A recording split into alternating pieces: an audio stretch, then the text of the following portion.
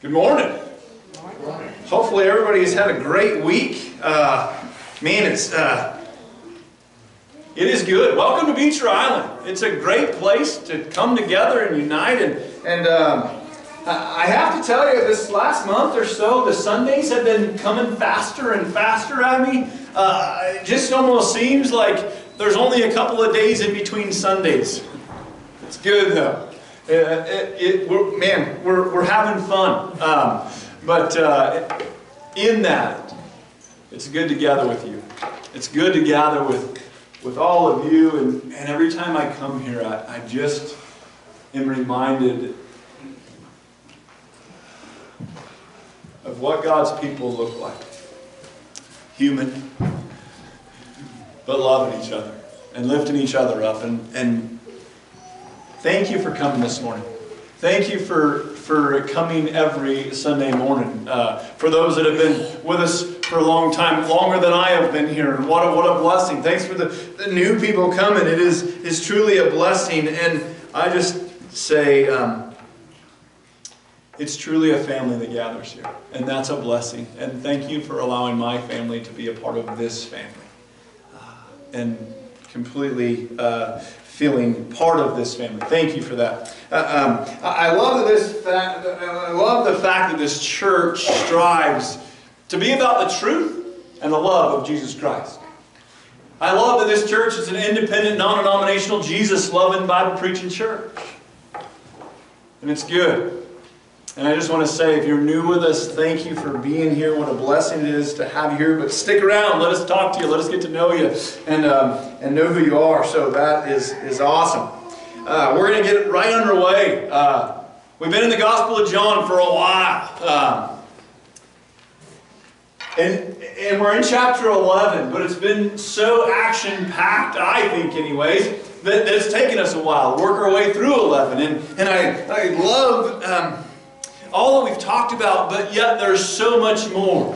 And as we are on this journey through this gospel, there's so much that God is laying out. There's so much that God's putting on my heart in the detail of the Gospel of John. And so I just want to encourage you to try to be here every Sunday. Because as we unpack and as we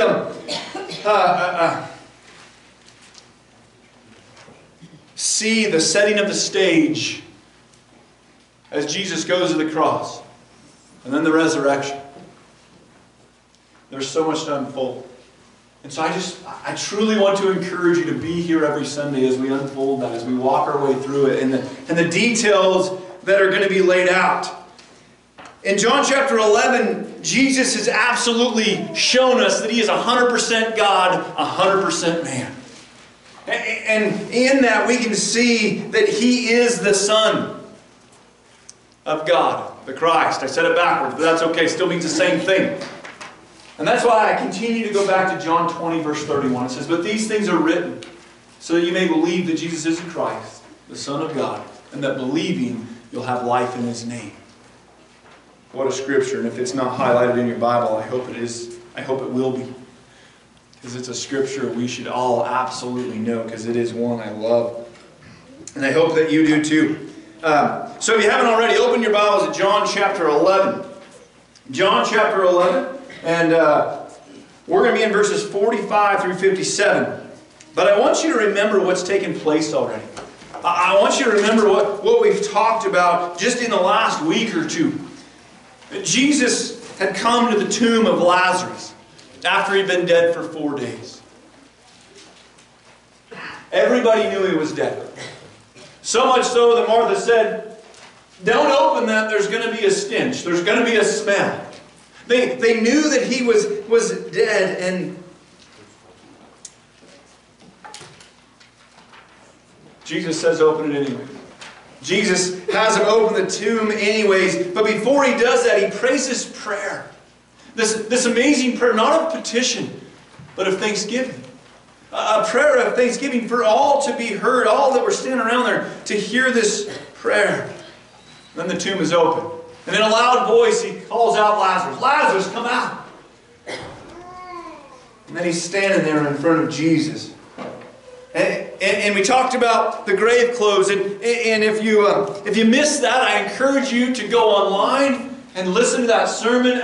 Adam does such an awesome job. And I know he's talked this morning about sound system and the mission and everything else right here. It is truly a mission. The number of hits that are online, all you people online, yeah, I'm talking it's amazing. Over 100 every week.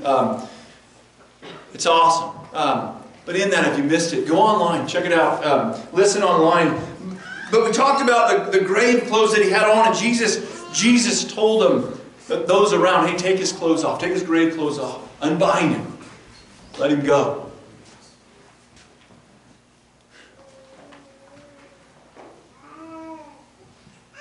Guys, this was just a preview of the power to be fully displayed in the final resurrection of Jesus Christ.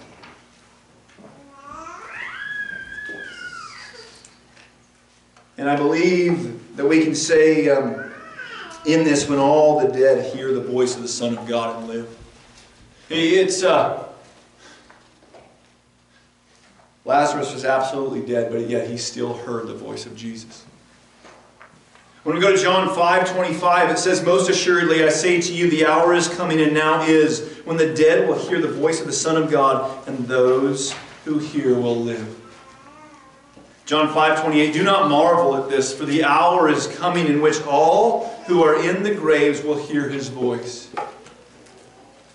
There's so much there to unpack, but we're not going there this morning. But I just want you to see the depths that's getting laid out through the Gospel of John. Church, I'm telling you, I'm so excited about what God is revealing. And I want you to be a part of it. I want you to be here and see the depths of the Gospel of John and what Jesus has done. I want to dig deep. And I want to spend our time digging deep as we work through the rest of John. As we work through the death and resurrection. Father God, I thank you that we have the Gospel of John. I thank you that it was written the way it was. We know that you worked in John to pen it the way he penned it, and we thank you for that. And I just pray, Lord, that you unravel the depths of what John wrote, so that when we dig through this, we can see how awesome you are, God. How awesome you are. God, we praise you. We honor you and we thank you that we have your word. And we have it so easily. And I just pray, Lord, that it's your truth that be spoken this morning and not mine. In Jesus' name I pray. Amen. All right, if you will, John 11, verses 45 through 57. "Therefore many of the Jews who had come to visit Mary and had seen what Jesus did put their faith in him. But some of them went to the Pharisees and told them what Jesus had done. Then the chief priests and the Pharisees called a meeting of the Sanhedrin. 'What are we accomplishing?' they asked. 'Here is this man performing many miraculous signs. If we let him go on like this, everyone,' it says everyone, 'will believe in him. And then the Romans will come and take away both our place and our nation.' Then one of them, named Caiaphas, who was high priest that year, spoke up. 'You know nothing at all. You do not realize that it is better for you that one man die for the people than that the whole nation perish.' He did not say this on his own. But as high priest that year, he prophesied that Jesus would die for the Jewish nation. And not only for the nation, but also for the scattered children of God, to bring them together and make them one. So from that day on, they plotted to take his life. Therefore, Jesus no longer moved about publicly among the Jews. Instead, he withdrew to the region near the desert, to the village called Ephraim, where he stayed with his disciples. When it was almost time for the Jewish Passover, many went up from the country to Jerusalem for their ceremonial cleansing before the Passover. They kept looking for Jesus, and they stood in the temple area. They asked one another, 'What do you think? Isn't he coming to the feast at all?' But the chief priests and the Pharisees had given orders that if anyone found out where Jesus was, he should report it so that they might arrest him. Some depths to God's Word right there, I tell you. There always seems to be a dividing line with Jesus and His teaching. It was then, and it's today. There is absolutely a dividing line.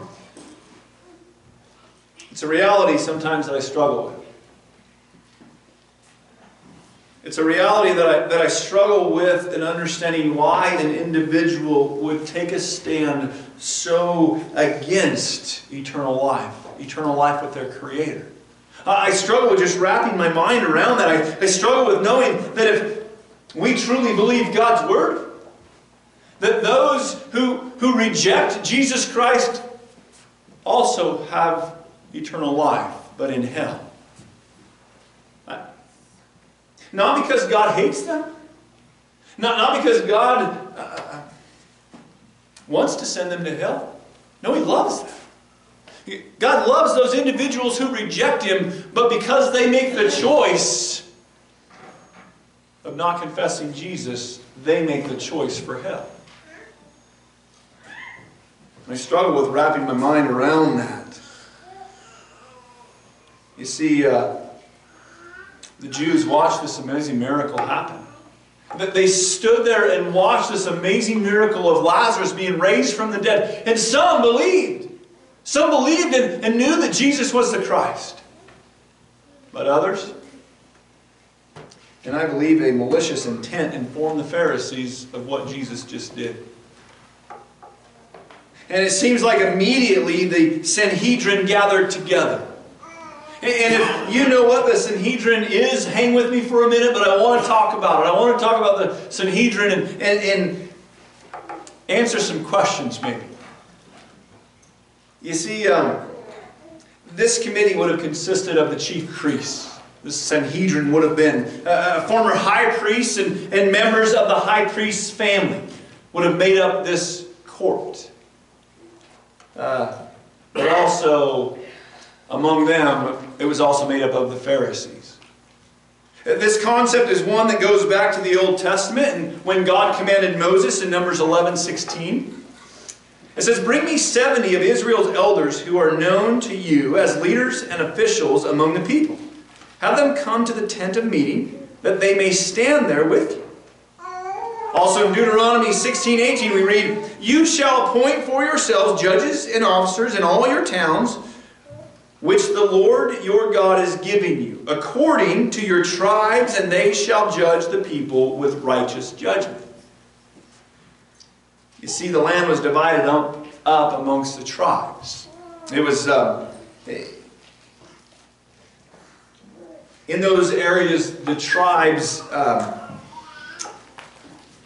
where the tribes had their presence, in the village and towns, they were broke up too. And there was a court there, just like today. Just like most of our little towns have a court system. Now, maybe it's the county seat, but a lot of towns have the court. It was the same setup there.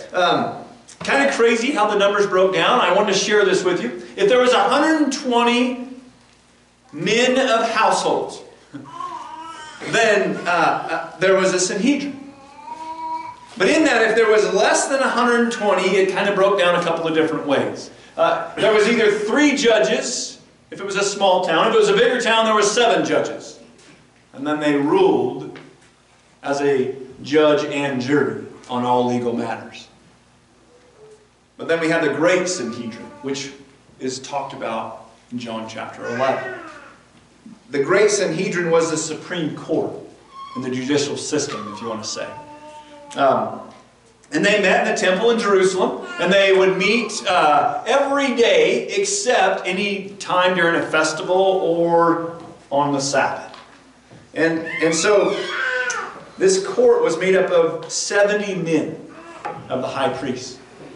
And a high priest, I should say. In Jesus' day, the 70 members were dominated by the chief priests, and virtually all the priests were Sadducees. You see, the Sadducees worked to keep the Romans happy.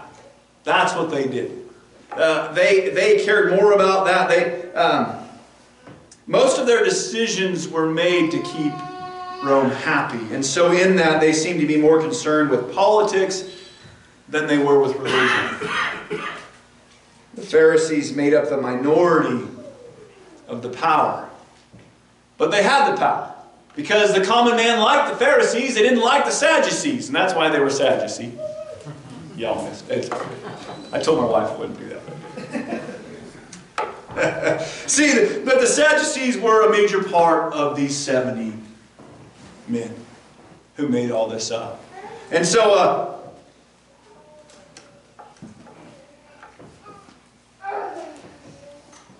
you see, the Pharisees, though, couldn't take up anything for themselves against Jesus. And so they had to go to the Sanhedrin to try to get something worked out here. In all honesty, the Pharisees and the Sadducees hated each other. They didn't want to be around each other. They sat on different sides. Except for one thing. The hatred for Jesus drew them together. The hatred for Jesus drew them together in this one action of trying to crucify Him. And we're going to get to see the Sanhedrin and what it's best known for as we walk through this. You see, they had a series of mock trials. A series of mock trials that resulted in the crucifixion of Jesus. You see, I want you to understand who the Sanhedrin is as we work through this, so we can see that it is truly mock trials that they continue to do. And we can understand why as we look at who they were. But as they gathered this time, they asked a question. They asked a question as they gathered, and they said, "What are we doing? For this man is performing many signs. If we let him go on like this, all men will believe in him, and the Romans will come and take away both our place and our nation." These guys were not willing to believe that Jesus is the Son of God. They weren't willing to believe that. They weren't willing to see it. Even though Lazarus had just been raised from the dead, they couldn't open their eyes to this major miracle that Jesus just did. You see, they feared, though, the Jesus movement, if you'll let me say. They feared the Jesus movement. They even said, if we don't stop him, everybody is going to believe him. What a statement. What a statement, right? That they say everyone, if we don't do something right now, everybody will believe in him.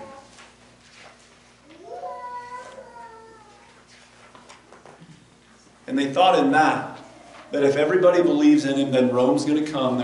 Rome's going to take everything away from us. They're going to take our freedoms away, our rights away, everything that we know. But see, they feared the Romans more than they feared God. Kind of hit home for me. Because I'll be honest with you, we're not in the same place, but I don't know that we're far off. I don't know that we're far off and losing some freedoms.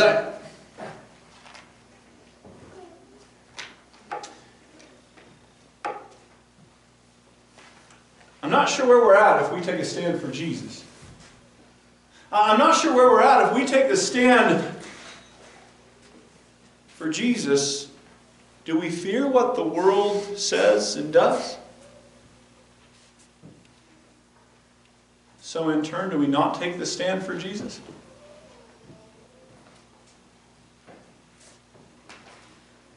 You see, I don't know that I've ever saw our religious freedoms leaving us faster than they've ever. I've never seen this in my life. And it's becoming quite a concern for me. Never before have I ever seen the government and private companies taking away our religious freedoms.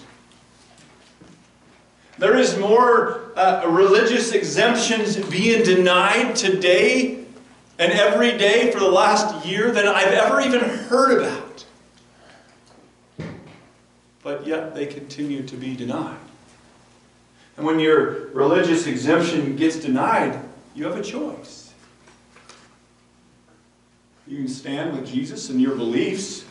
And please don't take this wrong that I'm saying anything about a vaccine is all about Jesus or not about Jesus. Okay, I'm not saying that. But what I'm saying is if you take a stand and they tell you you can't take that stand, now what do you do?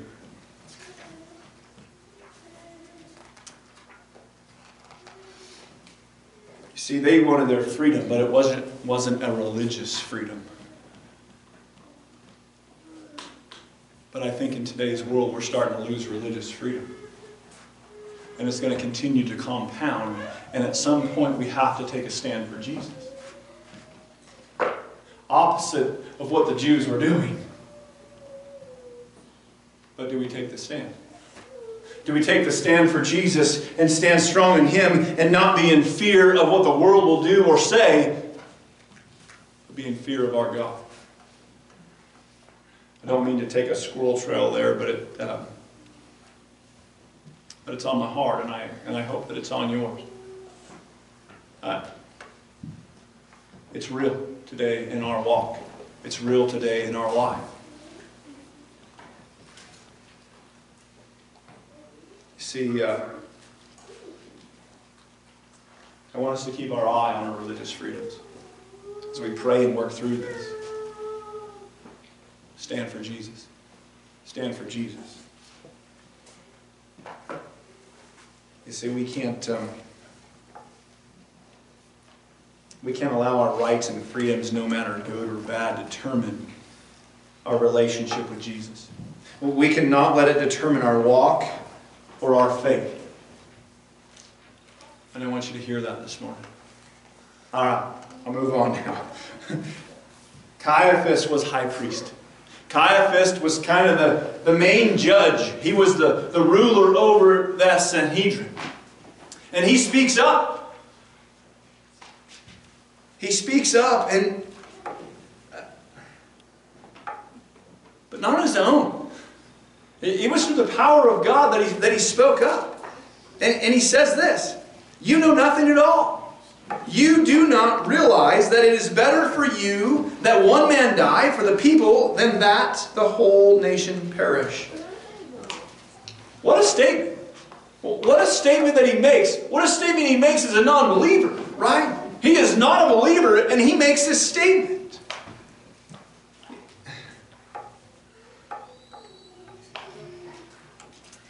I think we can say in that God uses non-believers too. He absolutely does. His will be done. Period. And I think we can see it right here. You see, Caiaphas didn't even realize the implications of what he spoke. He prophesied the death of Christ for sinners.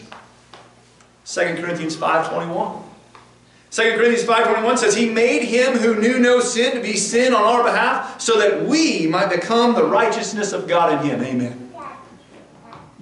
1 Peter 2:24, "And he himself bore our sins in his body on the cross, so that we might die to sin and live to righteousness. By his wounds we were healed."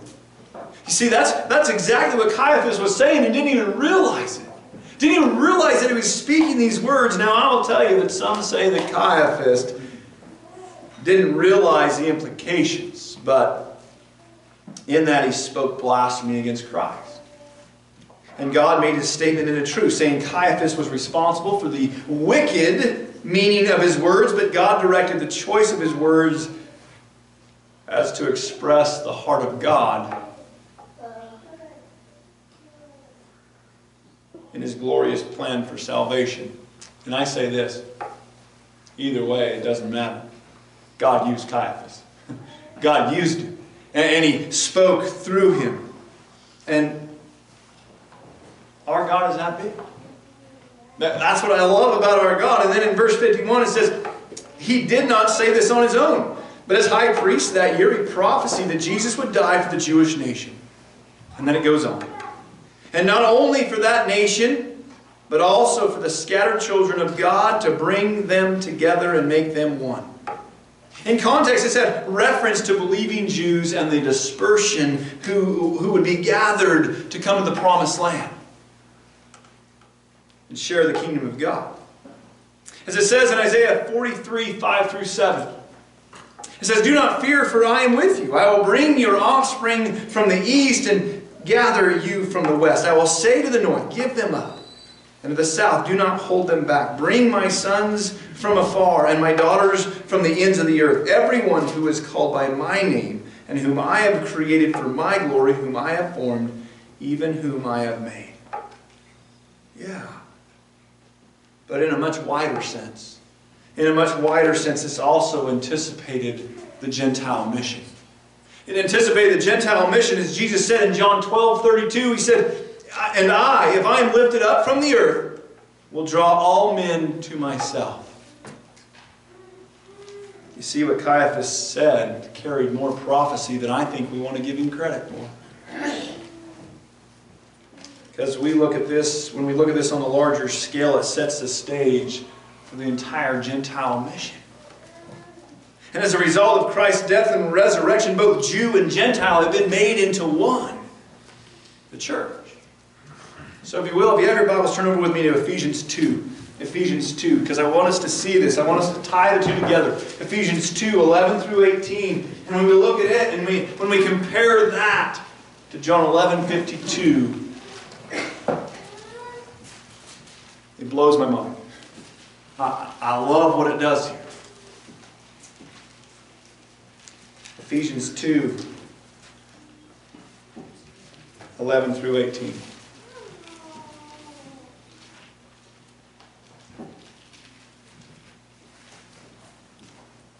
It says, "Therefore remember that formerly, you who are Gentiles by birth and called uncircumcised by those who call themselves the circumcision, which is done in the body by human hands, remember that at that time you were separate from Christ, excluded from citizenship in Israel and foreigners to the covenants of the promise, without hope and without God in the world.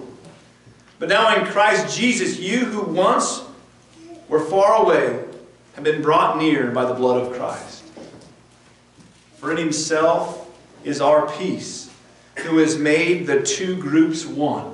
Who has made the two groups one and has destroyed the barrier, the dividing wall of hostility, by setting aside in his flesh the law with its commands and regulations. His purpose was to create in himself one new humanity out of the two, thus making peace. And in one body, to reconcile both of them to God through the cross, by which he put to death their hostility. He came and preached peace to you who were far away and peace to those who were near. For through him we both have access to the Father by one Spirit." Amen, amen. Amen, amen. It is through Christ and Christ alone that we have life. And man, I pray that as we are grabbing a hold of the depths of this, we see this. We see the depths and the detailed work that is being laid out in the Gospel of John compared to the rest of the Bible. And it just proves itself and proves itself and proves itself when you start tying all the Scriptures together as we journey to the cross.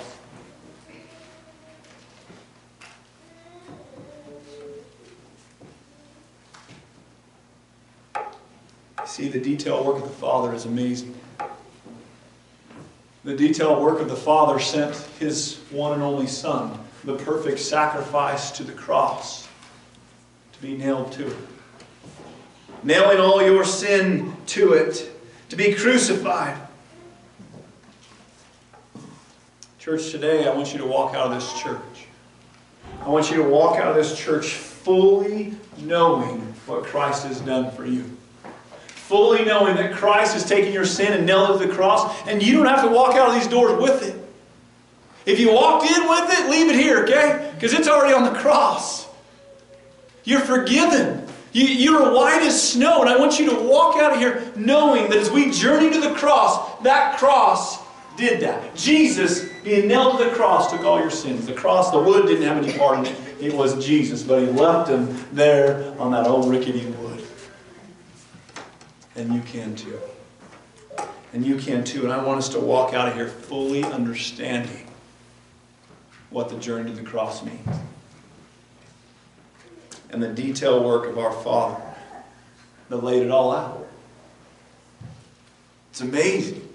And I want us to see the detailed work as we journey through this. So I'm going to invite the music team up. And I want to encourage all of you to make Jesus the priority in your life. You see, there were some that when they saw Lazarus rise from the dead, they made Jesus a priority. They said, you are the Christ. You are the Son of God, and I'm going to follow you. And others went the opposite way. Others made a decision to be malicious in their thoughts, to be of the flesh. And so I want to encourage you today to make Jesus your priority. In all that you do, I want you to make Him your life, the Savior of your life. And walk in knowing that it is because of Him that you have life, true life, everlasting life. You see, He went to the cross and died for you.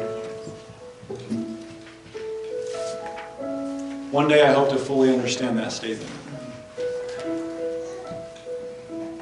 Because He took it all. And because of Him, I know even though I mess up, even though I fall short, I'm forgiven. And I can know that I have heaven waiting. I want you to know that this morning. I want you to know that and take it personal this morning. Yeah. But my question to you is, do you believe it? Do you believe that Jesus is the Christ, the Son of God? Because when you believe that, you'll have life in His name. If you need prayers this morning, if you're coming to Him for the first time and you want to talk to me about it, man, come talk to me. If you need prayers for struggles in your life or whatever's going on in your life, if they're just weighing you down, I want to pray with you. The elders want to pray with you. We want to journey with you, okay? We're here to encourage each other and lift each other up. So if you need prayers as we stand and sing here in just a minute, come up and pray with me. I'd love to do that. Father God, I thank you. I thank you for this morning. I thank you for your word. I thank you for the Gospel of John. Jesus, I thank you for not running, not using your power, because you could have used your power so easily to knock all of these guys dead. Just dead, that were trying to seek to crucify you, but you knew it was the journey you had to take. And we're going to see that as we unfold the Gospel of John. And I just pray that all that detail just unfolds itself. God, I pray this morning that nobody walks out of here hanging on to a sin. They lay it down. They lay it down knowing that you've forgiven them, knowing that every wrong that they've done is forgiven. Lord, I pray, though, that in those wrongs we repent, we change our ways, and we walk in the newness of you. Lord, help us in that, because we can't do it alone. We can't do it on our own, Lord. It's in you that we can. Lord, I lift every person up that is here this morning. I lift them up to you. Lord, I pray for great encouragement to just overwhelm them. I pray for joy to just fill their heart when they walk out of here today because of you, Jesus. Because you have given us the promise of eternal life. Lord, I pray we all confess you and walk in you. In Jesus' name I pray. Amen. Stand and sing with us if you would.